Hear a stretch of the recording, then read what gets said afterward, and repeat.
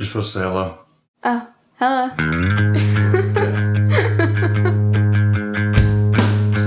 Welcome to the Circle of Dads, the space for sharing stories about the struggles and triumphs of fatherhood and learning to become better men.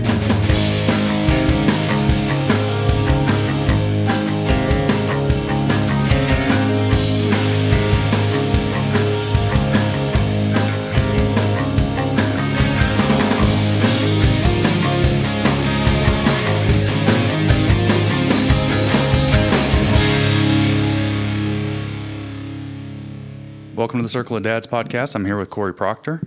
Thank you so much for taking the time to meet with me today, sir. Yeah. I was excited. Yeah. Let's do this. Let's talk about dad. Let's talk about dad. So we've already almost had a full podcast, just shooting the breeze over the table. So let's just get into it. And so who are you, man?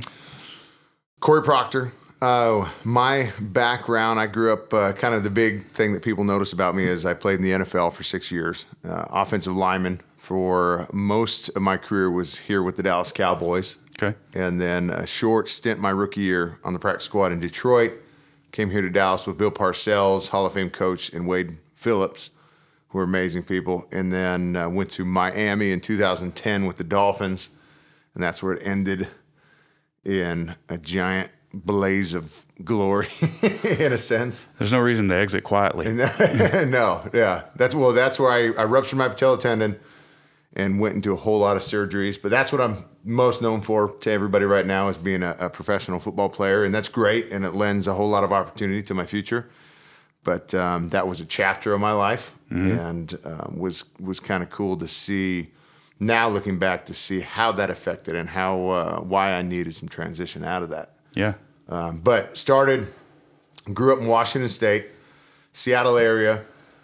Love both my folks are amazing. My mom and dad, we had a hard time going through their split and was about 9-10 years old for me. And we moved around. I was middle of three boys and went to myself. We all moved around a lot, but went to 7 different schools in a 3 to 4 year time period. Yeah. And so a lot of moving around, a lot of tough stuff, but they both end up remarrying and love my stepdad, love my stepmom. They're amazing and have been a big part of my life for sure. But ended up going to school to college at the University of Montana in Missoula. Let's go Grizz, baby. But did that and then ended up coming into the league and had some crazy big transitions myself in there and some culture shocks and some stuff that I wasn't used to in the Northwest coming down we're going to Detroit first and then coming down south and some stuff I loved and some stuff I had to adjust to. But ended up, after I was done playing, working for a beverage company called Killcliff. And they're out of Atlanta, Georgia. And they're in a whole bunch of gyms right now. But I still remember when I got the interview for the job, Todd Ehrlich, who's the founder of the company, a former Navy SEAL, and somebody I could resonate with. And after I was done, I had this whole identity, like trying to figure out who I am, what am I now, because football was me. Mm-hmm. And people were like, you like to shoot the breeze? Try sales. So I found Killcliff on LinkedIn, of all places, and shot them a message. This is who I am. I've never had a job outside of football, but would you mind if I tried your stuff? They sent me a whole bunch of stuff. Everybody liked it. So I got an interview with Todd Ehrlich. We met at Spring Creek Barbecue over here at DFW by the airport. Yeah. And I always laugh at it because I came in fully dressed. My wife, Megan, she was like, you cannot go in jeans and boots like I would normally want to go. Sure. She made me go in full suit. So I showed up to this barbecue place in full suit. And he had just finished with another interview. And he spent the next 30 plus minutes raving about this Army guy that he had just interviewed for the Texas job that he wanted to hire somebody for. And it was awesome. So like they had this military clique right away and I'm sitting there just nodding. That's cool, man. Cool. And he gets at the end of it and he just kind of was like, what do you think? I'm like, well, it sounds like he's your guy, to be honest. I go, no, if that's your gut, you should go with him. And I know this would be my first job outside of football, and they wanted like 4 or 5 years of sales experience before going into this, which I didn't really care about any prerequisites. Sure. But I said, I know for one thing, I don't know how it'll turn out, but I know for one thing, I'll bust my ass for you. You can count on that. And so he ended up giving me the job, and 3 months later, I'm the number one sales guy in the company, and it was funny because I stayed there for 4 years. So I moved into a management role, managed the sales team, moved into this business development role when we've had our own rocks with the company, and in this national role where I was bringing some big dogs to the table, like Gold's Gym and some big office coffee services, and just had a lot of good success. And it's funny because everybody, when I share that, a lot of people actually ask, they're like, how did you do so well? How did you transition so easy? I'm like, well, one, it's not easy. Right. But two, I was in this salesman role, but I so wanted to be anything but a salesman that I went opposite when I would walk in. And it's funny because that kind of comes into how we met each other. Yeah. And so I was going through our system with KillClip and found your name in the system. So I'm going through past customers, essentially, making contacts. And so I come out to your place. You had tier 1 equipment at the time. And I come out, we meet. And it was funny because a lot of these conversations, how they started off, were either there was some sort of damage in the relationship with the company, or I didn't care about it, or I don't carry that crap. It was something real like black and white. Sure. And I'm fine with it. So I'm like, so I'd walk in, I'm like, all right, what do you do? And I didn't want to have that buy my stuff mentality. Like that's a goal of mine and I would love that, but I didn't have that mentality where I come in, I'm like, hey, Ryan, you got to carry my stuff. Why don't you carry my stuff? And it was more like, let me figure out who you are. And if that's something that I could work in the conversation, cool. But if not, it's not the end of the world because there's lots of people out there. And for sales opportunities anyway. But I ended up making some amazing relationships in the company because of that approach. And I didn't realize I was doing it at first. Well, and the whole point of sales is to be of service. Yeah. I mean, a lot of people, just assume that it's to make money and to generate that exchange of commerce. But I mean, it's to be of service to your client. So if you go in there with, a heart of service and just trying to make that relationship and that connection, then, I mean, you really couldn't go wrong. And I mean, you don't exactly just appear in a room. I mean, you're not the type of guy that just kind of drifts in like, oh shit, Cory's here. I mean, it's like, oh, Cory's here. You know by the time you hit the door. Yeah. And I remember that about you. I mean, you just had a certain confidence about you that wasn't arrogant. That wasn't, obnoxious. Which we appreciate it. Hey, no problem. Yeah. And so, I mean, with sales guys, I mean, it's just, especially owning a business. And at that time with tier 1, I mean, I was, my ultimate goal was don't go bankrupt. Right. I mean, so if you're sitting there just trying to figure out how the hell you're going to make it happen, and some dude walks in and he's like trying to throw this pitch on you, it's like, man, get the hell out of here. You just email me or something, Right. And so but when you came in, it was like, I'll talk to this guy for sure. Yeah. So, right on. It was cool. So you're no longer with KillClip? No longer with KillClip. So we actually we ended our professional relationship. I'm actually on board as just an ambassador right now. So I'm still a big fan of the company. I love Todd Ehrlich. I love Joe Driscoll, who's the current CEO over there. And I love the people who have come through there. So now I love their mission. So they're the only official, the for-profit official partner of the Navy SEAL Foundation. Which they donate a lot of money to. Yeah. They do a bunch for that. So that's Todd Ehrlich's, the founder, his original goal was like, I want to make a product and blow a company as big as possible and I want to be able to write $1 million check to be of service to a foundation that he believes in. Yeah. I mean, that's powerful stuff. Yeah. They deserve any success they have. Right. And that's awesome. So I love that. That was something I could get behind. And then the stuff was just good. The drinks were good and people liked it. And so, in general, it sold really well. And we've kind of gone through our own ups and downs where we shot ourselves in the foot and had some self-inflicted wounds, but they're getting over it, and they're doing some good things right now. But I never like to leave a relationship instead of if someone's just being a complete douchebag to me, or someone just being an outright jerk, I'm not going to cut a relationship off. And unless, because there's never in my mind that you're trying to screw me. Right? There's always, and I guess that's actually something that came from sales, and a big part from my faith was that and my psychological background. So I majored in psychology, and it was interesting to see all the parallels. Social psych was one of my favorites. It's basically how we act and why we interact with each other, and how we interact with each other and why we do that. And some simple things, like if I trip on a rock when I'm walking down the sidewalk, I attribute it to the rock. I just tripped on that. But if I see you across the way trip on a rock, I attribute it to you and your clumsiness. Right. And this sounds perfectly logical. Look at that dumbass. Well, but that's how our natural kind of progression of thinking goes, is like, it's always in our benefit. There's a reason why for us.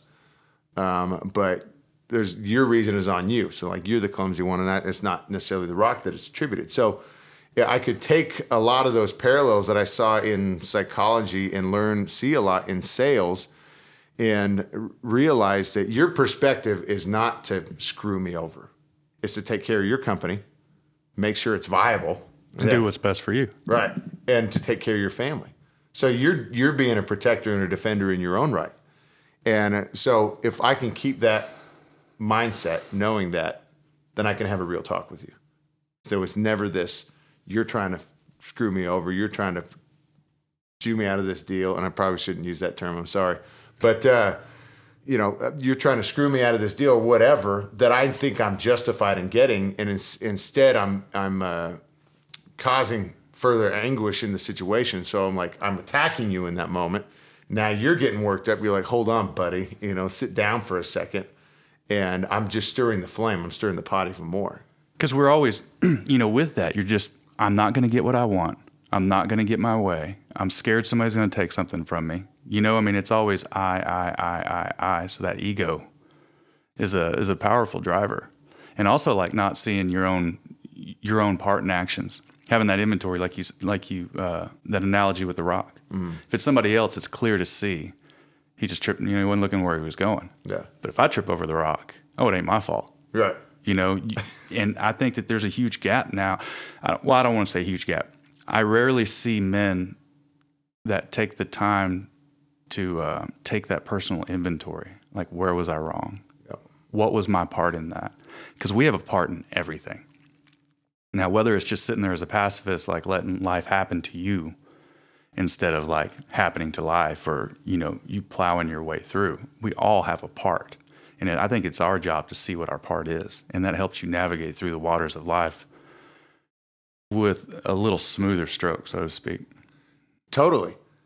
So I love the leadership mentality, right? Yeah. And this is like John Maxwell. I love that guy, and a bunch of different people I follow. But if you realize that you have an influence in every situation somehow, you will try to tailor your thinking towards that. Mm-hmm. So you're like, all right, if you stormed out of this room, ticked off all day at me, or at each other, and we didn't get our end goal done, and recording this podcast and having a good conversation, at the end of the day, I remember, I'm like, okay, I have an influence in this situation. If I can remember that, I can sit here and reflect back, like, all right, what did I do to tick this guy off?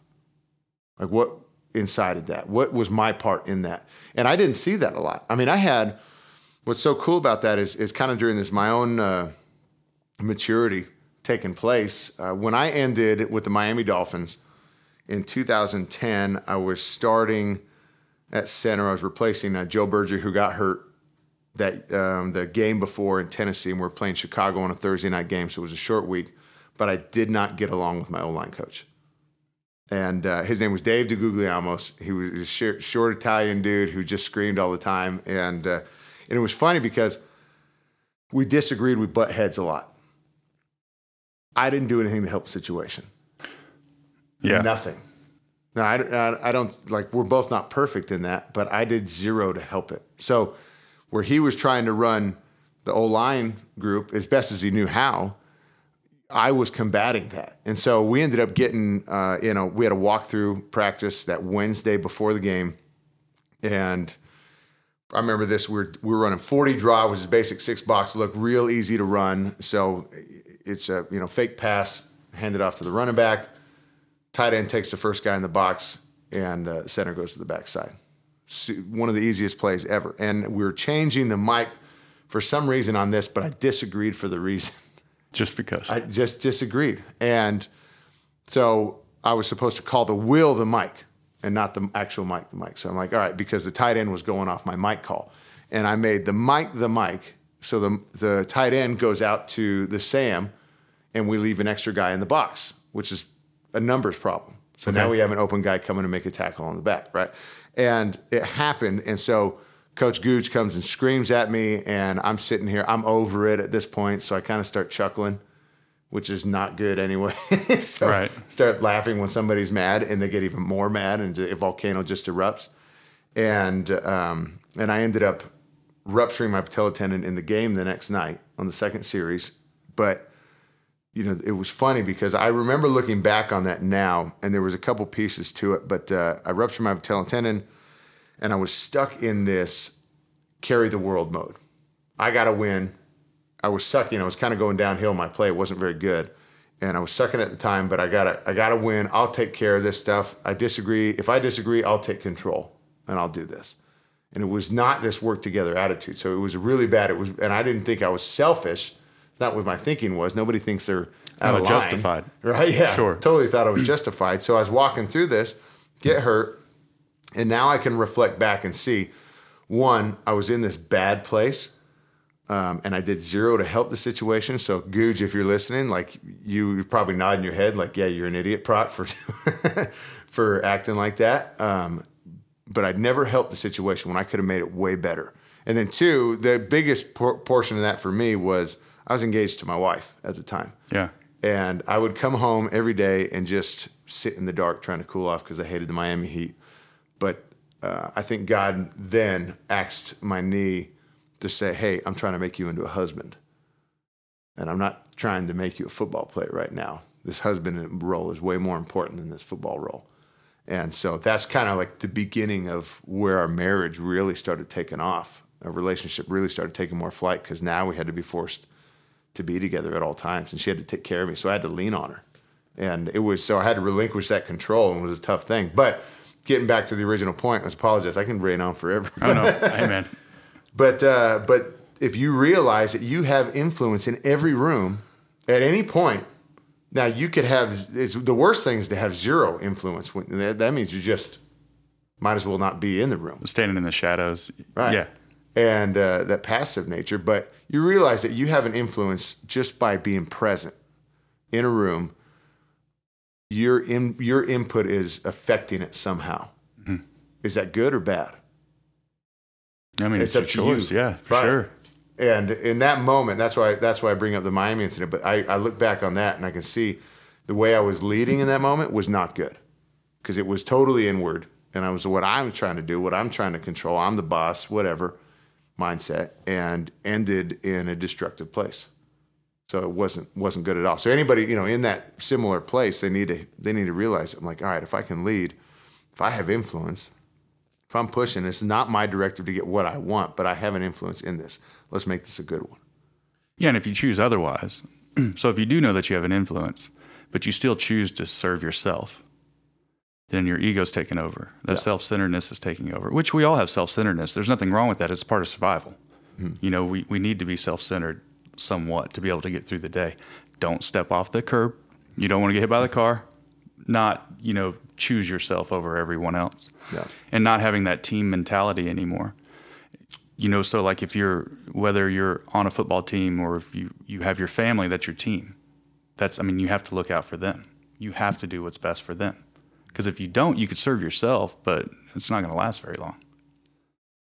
And that's what happened. And that's why I think God was like, you're too much about you right now. You're done, hot shot. Yeah. That type of thing. Let's change the script. Yeah. And that's what happened. And thank goodness he did, though, because it got my attention. And now I could fully see my wife when we were getting married. And that's been amazing because she challenges me. She's a rock to me. So I can be even more so. So that's what I love. Actually, a lot of my talks. So what's going on now these days is after Killcliff, I've got into a lot of speaking engagements, and people have asked me. I mean, it's motivational, it's team building, it's competition in the workplace, psychology of sales. It's a lot of different things that have kind of followed. It's faith. I shared a Father's Day message at Browncroft Community Church just a few weeks ago in Rochester, New York, and that was amazing. So it was just cool because in that one I talked about gridiron to glory, your true identity in Christ. Mm-hmm. And so faith has been a huge thing to me to kind of bring a lot more humility and understanding that perspective of serving others. And that's been a big deal. So anyways, I come into these speaking roles, but that's something I talk about. Here's what it is the challenge. Okay. And what your wife or your spouse is to you. So what's cool is I kind of segue into where we were talking about before the podcast started was there's a big skew in what a man's supposed to be these days, what a dad or what a father or a husband is supposed to be these days. And it's either kind of the picture or at least the thought that I get from the world is it's an extreme one side where I'm this dominating force, man's man kind of place where I gotta control my own household and what's going on, and we've seen the bad side of masculinity in that role, and that's led to some shootings and some different crazy things that have gone on, trying to control their surroundings, and then the opposite is the passivity of a guy, and they're not taking the role they're supposed to in some sort of relationship. But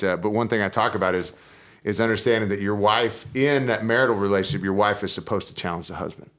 So guys that might have a strong wife that is pushing them on something, there's a reason for it. Not to say she's right in everything she's saying, but there's a reason for it. And I'll give you the story that I think about a lot is we had some crazy stuff go on in our life. And one of the kind of the biggest pain moments was when my brother lost his son to cancer, and so we fell into this real hate place towards God, and towards a lot of things really. And so I'm like, you want to do this? I got this. That's falling back into that control place, and it was funny because we had some friends, Blake Bevan and his wife Allison, who was he was a pitcher for the Rangers, but they were over one Saturday night, and so we're hanging out playing cards or something, and Megan and Allison, our wives, are talking on the side, and Allison invites Megan, says, "Hey, we're going to go to church at 11 a.m. service at Milestone Church over here. You guys should come." And so I didn't know she had agreed to this, but she closes the door when they leave, and she just looks at me and she says, "Hey, I'm going to take Grace, our baby girl, and we're going to go to church at 11 a.m. You can come if you want." And then drops the mic and walks away. Said her piece and left. And I'm sitting here. But yeah. Well, hold on. We need to talk about this. That's what I went. I'm like, wait a minute. I'm the man. This is my household right now. I run this. I'm the leader. And I came into this, and it was funny because after I'm sitting there, all those thoughts flood into my head, and I stop for a second. I'm like, all right, we're going, but I'm leading us in here. We're taking my car. My lead, right? Yeah, it was my choice. I'm doing it because I want to go, not because of you. But we go and end up, I get a vision during worship, and it was a picture of my nephew sitting on his lap, and it was just crazy powerful that wrecked me in a moment. And I remember I just had this, no words, but had an overwhelming feeling of I got him. He's good. And I ended up having this radical change where, faith, I accepted Christ as my Savior, and then had this crazy change in my life of perspective and service towards others, including my wife and other people around me, and a lot deeper understanding of perspective, and so much more kind of like soulful touch in my life. But I recall back to that night all the time, 2 guys, and I use that as a illustration to say, hey, your wife is supposed to challenge you. And like, if she hadn't dropped the mic and says, I'm going, you can come if you want, how many guys would have not showed up or fought in that moment with their wife? Talked her out of it. Yeah. And led to a moment that was completely life-changing for me. And it was just funny because if I hadn't stepped up to a challenge that my wife had given me, I don't think she even realized she did it, but if I hadn't stepped up in that moment and said, fine, even if I had a bad attitude and stepped in there, we wouldn't have the relationship we have today. We wouldn't pray together. We wouldn't be so locked in to each other to know exactly where our identity is and how to raise our daughter. And it's not perfect, but I've had some crazy conversations where people disagree with me. I'm like, hey, that's cool. I understand that, and I respect that. I go, but there's one thing for sure. They're questioning some different things that we do, but there's one thing for sure. My wife and my daughter are going to know for a fact that I love them. Without a doubt. Without a doubt. And that's in everything that I do. That's in the words that I say. That's how I act towards them, because they deserve better from me. And they don't deserve me to fly off the handle at them for any reason, even if I'm mad at them or upset or annoyed by any stretch. And they deserve my fight for them. And that's physically, spiritually, and emotionally too. That's not just, and I use this picture kind of came into my head so many times, like easily we'll fight physically for the people in our life, right? We see the truck coming down the street. Somebody's in one piece of our family or friends are standing in the way. Let's put our wife there, and our wife's standing in the way. Most guys, within a blink of an eye, would run to tackle her out of the way, get her out of the way of the truck, whatever. But we never stop to think about the spiritual, emotional truck that's rolling through our house, right? And those kind of trucks come in very sneaky, and that's how the enemy uses it. Is that truck might look like you coming home from a hard day's work, ticked off at your boss, that you end up taking out on your wife because the house is a mess, or she hasn't done something, or it's not up to an expectation that you think it should be, right? And or it might be you holding within your feelings. I had a conversation with some folks, some people that are close to me who are going through divorce, and I asked the guy, I'm like, hey, all right, so what's something that ticked you off about her? And this is a classic one these days. He goes, well, I hated how she would be on her phone all night long, working on her job, talking with her friends. He goes, but what am I going to do? I just got to be a supportive husband. I'm like, well, hold on, wait a minute. Let's back up for a second. So you got ticked off at her being on her phone all night long, which we're all guilty of this day, right? Yeah. How did you bring that up? He says, what are you talking about? And I go, well, for instance, me, I'm on my phone all the time for my job. Megan constantly has to say, hey, let's put our phone down for the next 2 hours, next 3 hours, however long it is, or for the rest of the night, and let's just make it about us. Be with each other, right? Not sitting on the same couch on our phones with each other. I mean, engaged in each other. We're both watching a show. We're both talking about our days. We're both engaging in emotions. We're asking questions that are for each other, and we're growing in that aspect. So we have to make time out for that. And I go, all right. And so I presented that to him. I'm like, that's Megan has to do that to physically shut me off from my phone, which is a good thing. I go, did you ever do that? Anything with your wife? I go, well, I guess I never did that. So I guess it's partially my fault too. I go, yeah. You had a part. Right.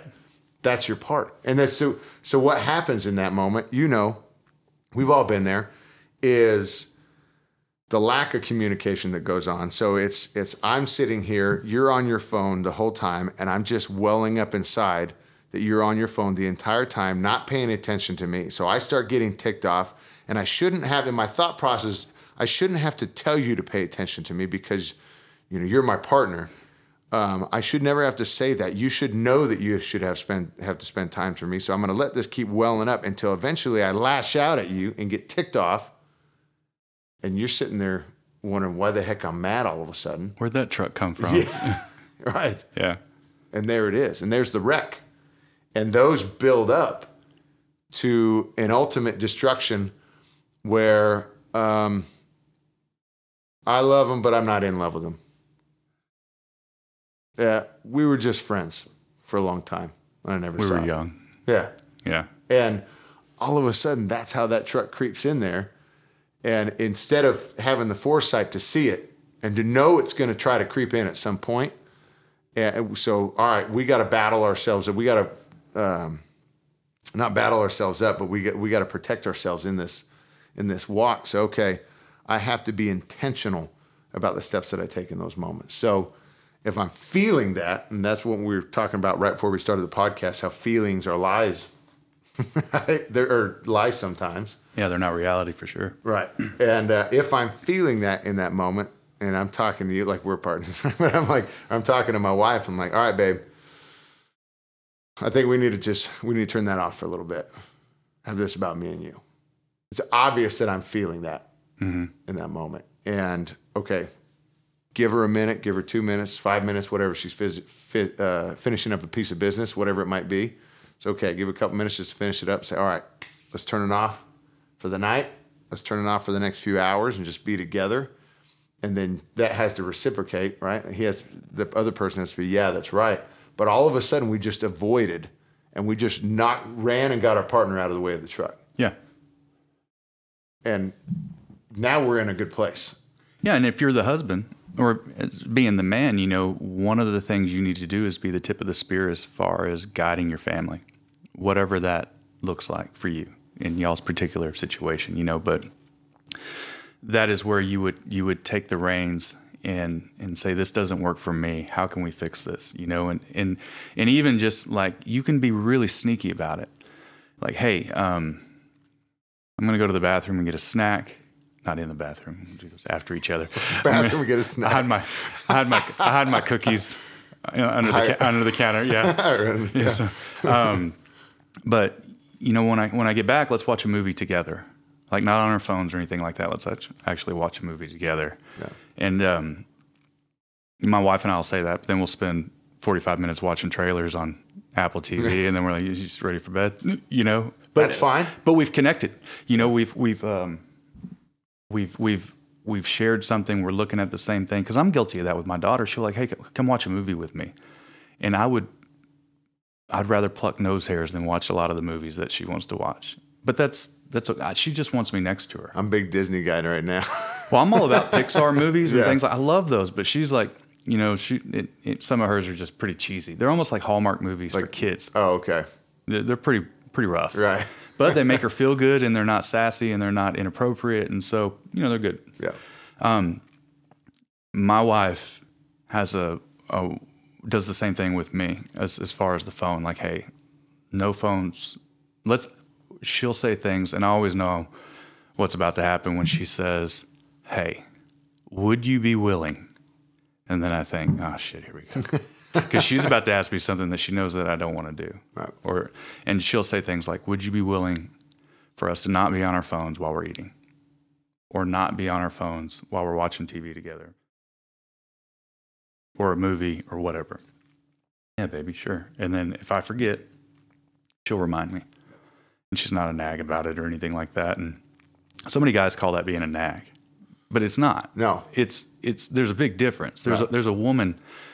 Your wife is your partner. Yeah, she's there to help you, to challenge you, to help you stay accountable, to remind you. She helps steer the ship too. Like, I mean, she's involved in all that.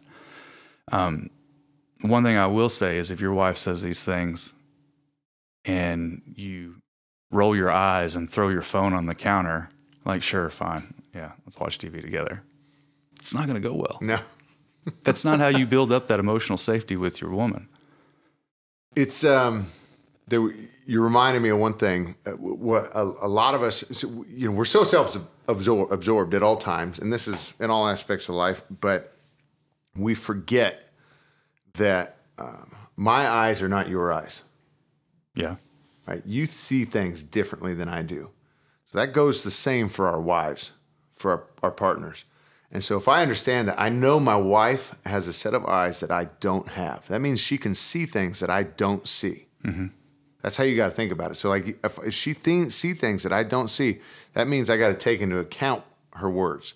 So, and that might be about a new person that comes into our life and how she distrusts him right away or distrusts that person's right away for whatever reason. Because I'm the personable guy where I like to go talk to everybody, but she has her radar up all of a sudden. And I have to take that into account because there's a reason that that's happening.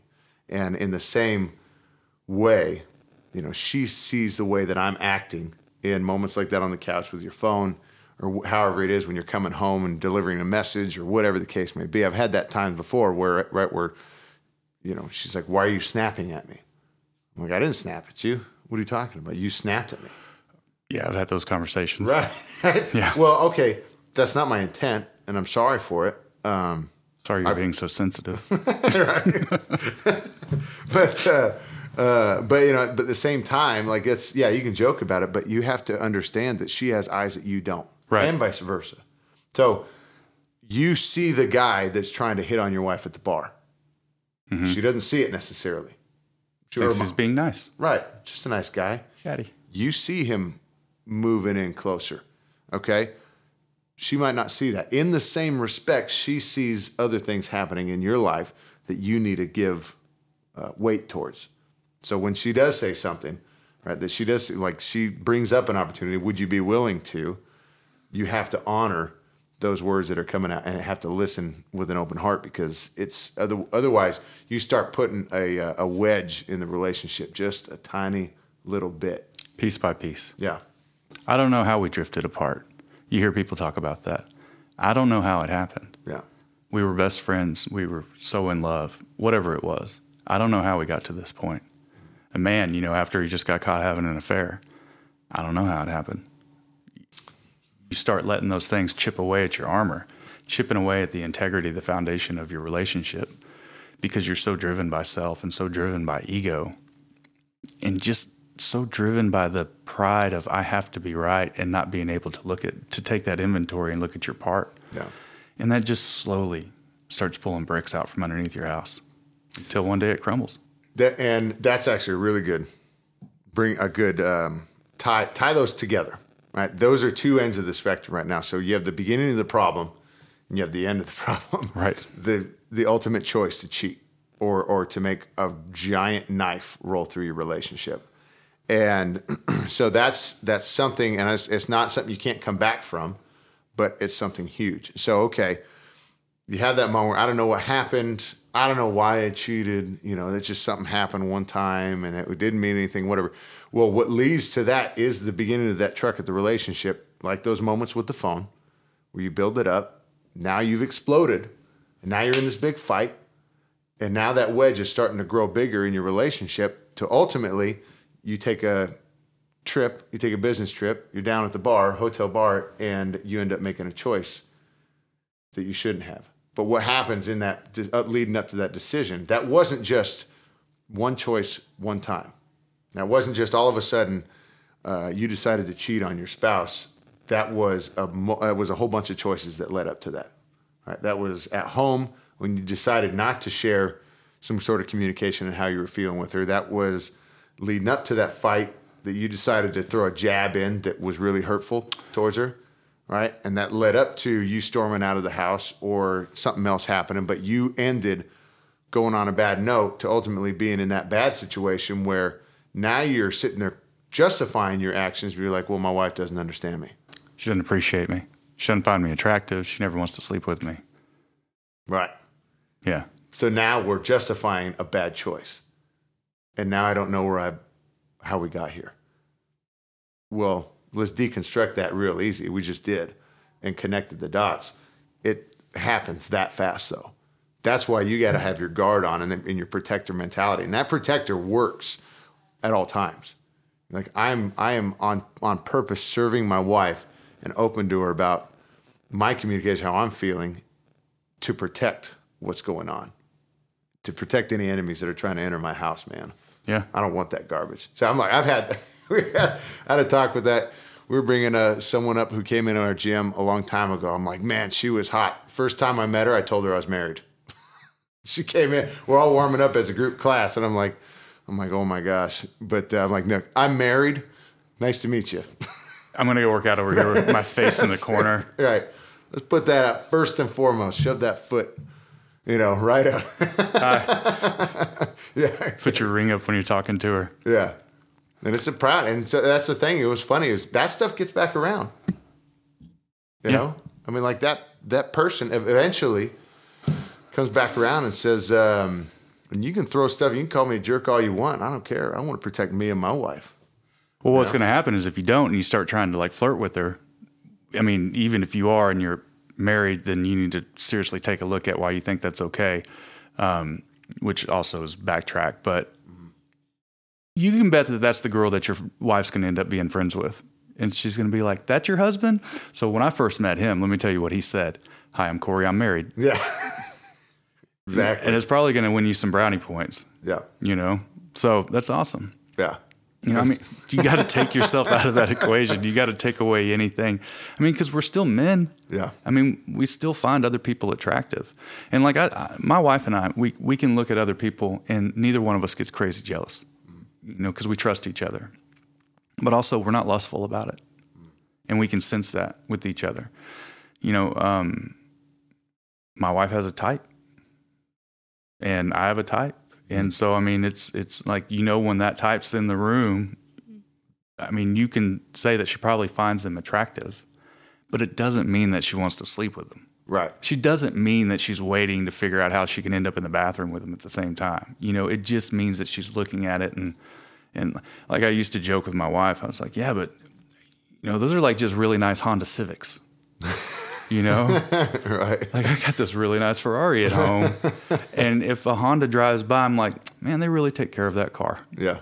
That looks really nice and clean. No damage on it. Just imagine somebody jogging by like, it's a nice Honda. It's a really nice Honda. Well done. But we don't, and that's also because there's a lot of emotional safety with us. If I ever start looking at her thinking that she's going to cheat or that I'm not good enough, or that I'm not getting what I need, then I need to start looking at how many times I said I, like, there you go. It's me, because it all starts with me. Yeah. Why do I feel the lack of confidence? Why do I feel insecure? And a lot of guys don't want to talk about that stuff because for whatever fear that it doesn't make you as manly or it's not as masculine or it doesn't make you an alpha. Well, it still does. It's just that you are becoming so aware of your surroundings. Like you're always aware of everything that's going on around you. If somebody's, like you said, somebody's walking up on your wife, it's like, well, I was tracking him since the parking lot. Right. You can smell it on him. Right. But it's the same thing. Yeah. So you need to have that same awareness about your own self, like when things start creeping in. When you're like, why do you feel insecure? Is it because, your business isn't doing as well? Like I know with me, since I own my own business, if the business is not doing as well as I think it should, if I start comparing my insides to other people's outsides or however that may look, and we're going through hard times with cash flow or whatever it is. I mean, you can just pick any number of things that affects a small business person. I will start feeling less than. I'll start bringing that home, and then that'll start getting projected onto my relationship. And so I have to really kind of back up and like, what's really going on here? Because I start to feel these things. And fortunately, I've surrounded myself with enough people that will say, hey man, and I'm open and honest with them. I don't keep it to myself. So a lot of times before I go to my wife, I used to go to my wife with it, and that's not her. It's not to go throw that on her, right? And throw that mud in the water. But they would say, "Hey, man, I know you're feeling that, but that's not the reality because of this, this, and this. Don't listen to that kind of stuff." Well, two things before you brought up two big things, but the quickest way to kill something good is compare it to something else. Yeah, that's good advice. Okay. So I'm like, you have something good. The minute you start comparing your wife to another lady, you're going to start wrecking that in your own head. And you'll start some bad cycles to start moving on. But the best portion about what you started bringing in immediately is surrounding yourself with the right kind of company. Yeah. right? And that's having, I'm like, if you decide in your life, I know I'm going to be a husband a protector, a fierce lover, fighter for my family. You better believe that I'm going to fight to know. They're going to know that I love them, that I'm going to protect them, I'm going to do whatever I can, and I'm going to let them know that I emotionally care about them like crazy. That I'll break down. I don't mind breaking down over my wife or my daughter. Yeah. Right? Because they're worth it, right? For them to see me do that over them. So they feel that emotion coming into them. So they know they're loved. It's like those things are worth it. So, but if I decide I'm going to do that at one point in my life, I need to start surrounding myself with guys who do the same or who can hold me accountable to that. Or we can have this conversation. And that's what I love is about that. You have that right circle, that right huddle of guys around you that live like that don't mind swinging the bat like that. They're going to hold you accountable when you start screwing up. And you to them. And they're not going to do it with kid gloves. They're not going to worry about hurting feelings. No. Like, dude, what are you doing? You know? Well, you see that. You and I go out, have a drink at the bar, wherever else we go, and that girl starts creeping on me, and one starts flirting with me, and I start acting in an inappropriate way. I need you to grab me and pull me back. Right. Like, whatever. Insert yourself in the situation. Like, what are you doing? Say, bro, did you get divorced on the way up here? Right. I didn't know about. Yeah, seriously. Yeah. You want to act like an idiot? You want to FaceTime your wife? Hey, you mind? Yeah, exactly. Your wife wants to talk to you. That'd be so good. Hey, I got Megan on the phone. Here, me and his wife. That's funny. He's having a hard time when he wants to order. Yeah, help him out. But it's so good because, like, all right, that's the eyes that we need. Yeah. Right? So, okay, because same thing. I start justifying things, and we all do this. We start justifying things in our own head. So we start making some actions happen, and maybe in the wrong direction, but we got our right circle around us, our right brothers around us, and say, whoa, yank you out of the way. And all of a sudden, I'm thanking you for helping me avoid a bad choice that could have ended in a really bad way. Yeah, and heading down the wrong road. And also on that, a lot of guys like to say, I've got your six. I've got your back. Don't worry about it. I'm with you. I'm your wingman. Whatever you want to use. Mm-hmm. But I you need to make sure that the people that you're surrounding yourself know exactly what that means. Yeah. To have my back means that we are back to back and nothing is going to sneak up behind me. Yeah. And then I'm doing the same to you. That's exactly what it means. It doesn't mean, yeah, I'm here with you, bro. It means like I'm watching what you can't see. Yeah. And so if you are in a moment, if you have made choices, a choice is a choice whether you don't make it or you do. We're accountable for all those choices. Yeah. Whatever has led you to that point, just like you said, you need to have somebody that can see with a different set of eyes, because we all have a different perspective. We all have a different lens that we view the world through in each other. They can see this. They're like, hey, man, no. And pull you back in. And then if you resist that, you're like, no, this is, and start trying to justify it, the friend needs to not cower down to that. Right. Because all that is you're intensifying it. So they need to fight. It's just like if they're trying to talk you out of not driving and you're drunk. No, you're not driving. No, I'm fine, man. Don't worry about it. My car drives itself. Oh, okay, buddy. Yeah. Oh, we're good? Oh, you've done this a lot? All right, cool. Clearly, you know what you're doing.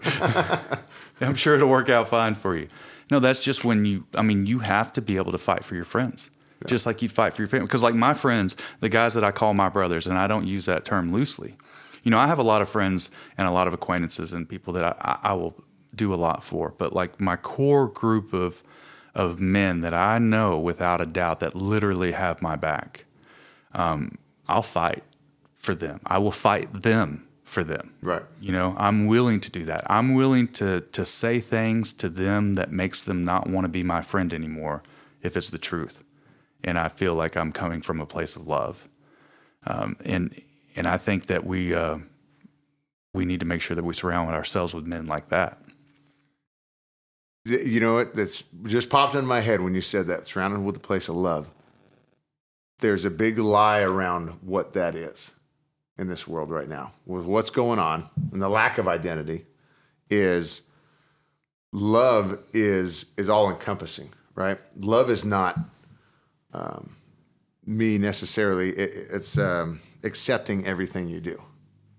I love it because you're talking about not cowering down to a situation as a friend, and we can mask that as love, or put a facade on there as love. And it's like, well, I'm like, I love him. That's his choice, so I got to let him do what he wants to do. No, Nope. no. I love him so much. I don't want him to wreck his life. I'm willing to hit him in the throat. That's how much I love him. Yeah, it's funny, but it's true. I love you. Yeah. Yeah, like I'm gonna knock you out before you get in the car drunk and start driving off because I want you to be alive for yourself and for your family. I'm like, no, sir. Are you kidding me? I mean, that's what's insane is so many people are afraid to get into a situation. And I'm not saying pour into a place where you shouldn't be, or just insert into any situation. But, I had a buddy came to me. This was wild, man. I was sharing this same story with someone else that was close, who I know kind of lives a little bit of a fearful life. But it was on my mind that week that it happened. But I had a friend that came to me. He has a 12-year-old son who he found a suicide note in his bag. And he called me on this. And I had missed a couple calls from him over the weekend. So we hooked up like on a Monday. And he let me know this is going on. He was telling me, he's like, don't freak out. But this is what's happening right now. And so naturally we opened the floodgates in the conversation. And I'm asking him like, all right, how are you pouring into your son? How are you doing these things? And it was similar things, right? This is scared stuff, territories that we haven't walked through before. But his response, I'm like, all right, how are you pouring into your son right now? Who you just found this suicide note? What do you mean? What are you saying to him? How are you loving him? What are you doing with him more that you didn't do before? And he goes, well, he knows that I love him, right? I go, okay. We're friends, right? We don't see each other all the time, but we're friends, right? You called me on this. He's like, and you could tell immediately. He's like, yeah. I go, look, I know you love your son. I know you do. He doesn't fully know it right now.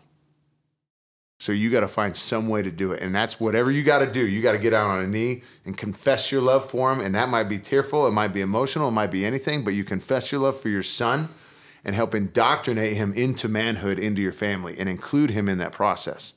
Let me go, because right now he doesn't feel it, and he's not given that manhood, that sense of worth where he has something else to go after. So I'm like, we got to step in. And I'm just imagining myself getting caught up in this moment, right? Where I'm like, confess that love for your son, how much he means to you. And then you start talking about like what it means to be a man in your family, right? This is your 12-year-old boy. Not fully a man, but he needs to be walked into that role. Go over the job description. Right. Yeah. I'm like, what? And I was like, something simple. I'm like, what does it mean to be a man in this house? What's a big value we need to hold on to? And I imagine at that age, it might be something super simple. Be nice to people. It's a good one. Right. I'm like, yeah, perfect. And I go, you reinforce that. You say, okay, cool. What's something we can do right now? Or you come back the next day to reinforce it too and say, I was thinking about what you were saying about being nice to people. What do you think about doing something nice for mom? Or for one of your friends or something, service, right? What do you think about that? And all of a sudden you start reinforcing and start pumping up that manhood and that choice that he made and that idea that he brought to the table. You start indoctrinating him into a place of what that man or what that identity is and what he values as it, or what he thinks it should be too, right? But you're helping mold that in a moment. And it was funny because I shared that story and they're still working. He's working on it, right? And this is good stuff that we need to be talking about with each other. But I shared that story to someone else who lives a way more fearful life. And I remember this lady, she came at me, like attacked me. She's like, what are you talking about? She goes, you have no right telling somebody how to love their children. I'm like, well, first off, we're friends. And he came to me. So this is open conversation. And I remember her response was like, when that kid offs himself, they're gonna try to come at you and sue you and hold you responsible. So and I go, let it happen. That's living a life of fear. I'm not gonna do that. Because I for sure am gonna go down fighting for a brother of mine, and I want him to do the same for me, if that ever happens. And what's really interesting, you could look at that woman and say, man, that bitch was crazy. Or like, fuck her, or whatever, and really let it get some headspace. and let her live rent-free in your head and really build a resentment. Yeah. Or you could look at that moment and think, my God, there's something that hurt that woman. She is coming from a place of pain and hurt, and there's something that struck a nerve right there. Yeah. And you can look at that and be in that moment empathetic, to that person. And an expression I've heard is love them where they're at. Yeah. It's not loving them like I love my wife and my child or my friends, but loving them as I'd love my neighbor, fellow human beings. Just like, God, I'm sorry that you're hurt. It's true. And it's hard sometimes. Oh, God, yeah. I was, obviously I was coming back from that story. But now you make me think of like, shoot, I should have been more empathetic. I'm like, God. But it is true. It's people are hurting in different places, and they've been cut down in different levels of the life or by somebody else that's affected that situation. Yeah, so much so where they just want to cut themselves out. Like, that's fine. You hand that out. And I've gotten to a place where just so many things have hit me in different ways, and things that happen in other people's lives and brothers and whatever, that I'm like, I'm not doing, and it might be from the locker room mentality that I've been raised in is, I know you're going down, but I'm not letting you go. I'm going to make sure you stay up with me. And that was everything that was preached into me. And as a football team growing up was, what were the things that you saw? What were the bad teams? What would they do in times of, in face of adversity? They would fight. They would bicker. They would divide. Morale. Yeah. Right? That makes me wonder, like when you were in Miami right before you had your injury, did you have buddies coming up to you like, hey, man? I didn't. Really? Yeah. It was tough. I had good friends in Miami. I did. Right.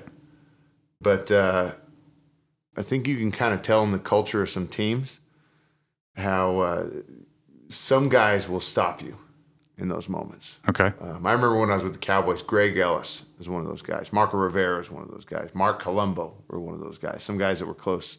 Those were your buddies. To me, yeah. And it might be something as stupid and simple. I remember Terrell Owens, he's a buddy of mine. We don't talk a whole lot, but always left good marks on each other. He came in to breakfast and all the egg whites were gone. And he's like, he's a chiseled body. Like, he watches what he eats like a hawk. And there was no egg whites left, and so he kind of got all hiffy about it. Mm-hmm. And Greg Ellis was right there.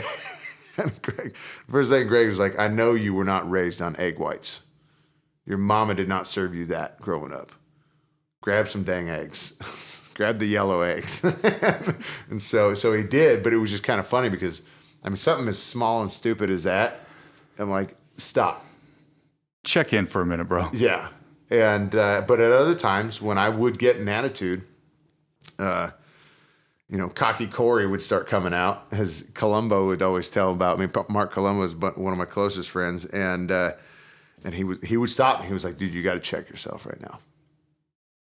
You're going to get yourself into a bad place. Reel it in. Yeah. And I didn't want to, but I'm like, all right, I would, because he's trying to watch out for me too. And he had those eyes that I didn't have, even though I didn't want to see it at the time. So I had those brothers, but in Miami, it was tough because I didn't have quite as deeper relationships as I had in Dallas because I was here for a lot longer. Yeah. So I was there. I got to Dallas in March of 2010, when right after I got cut from Dallas, and I had a big price tag on my head there, and then went to Miami a week later, trying to get into the program. It was good stuff, but I think I was kind of just so headstrong or trying to control my own world that I disregarded a lot on the outside. So right now I don't remember. There was probably guys that were trying to pull me in. But you couldn't hear it. Yeah. So, so that's a tough place to be too, where you go so deep into the hole where you don't hear those voices around you. But give me the guy who's willing to hit me across the face. Right. My wife will say stuff like that. She's like, they're not going to be able to hear you right now. Like, oh, they'll hear me. We're not going to be friends afterwards, but they're going to hear something. Yeah. I mean, they're going to remember. At some point, they'll look back and be like, oh. And what's interesting is I've also I've been in the position to where my ego's gotten so big that I think I'm the one to tell people everything that they need. You know what I'm saying? Like a lot of times I don't know shit. I don't know what you need to do. Yeah. I mean, I'm not you. Right. So staying right-sized in all those situations is pretty important. Like and all of that stuff is maintenance to make sure that we are constantly showing up constantly at the best of our abilities. Doing everything we can do to be the best men, best husbands, fathers, friends, providers, leaders that we can be. So you can never sit on your laurels. Yeah. Don't get comfortable. Don't get complacent. Always work. Always try to get better and better and better. Every once in a while, I get to sit down with someone, and it just seems like the time just passes by way too fast. You look up, and you're like, there's no way that we just spent 2 hours shooting this shit. And that's exactly what happened when I sat down with my friend Cory Procter. He's got valuable insight into life and marriage and success and leadership and things that he learned on and off the field and just the way that he views life and being a man and being a family man and being the tip of the spear and just having that warrior, fighter, protector mentality that so many of us try to have. We spent, I think, 2 hours talking, which is why we had to split it into 2 parts. So you just listened to part 1. And if you enjoyed that, you're really going to enjoy part 2, which is going to be available for download on iTunes next Sunday. Please subscribe, leave us a review so that we can be found easier by people. And yeah, man, I'll see you next week. Thanks.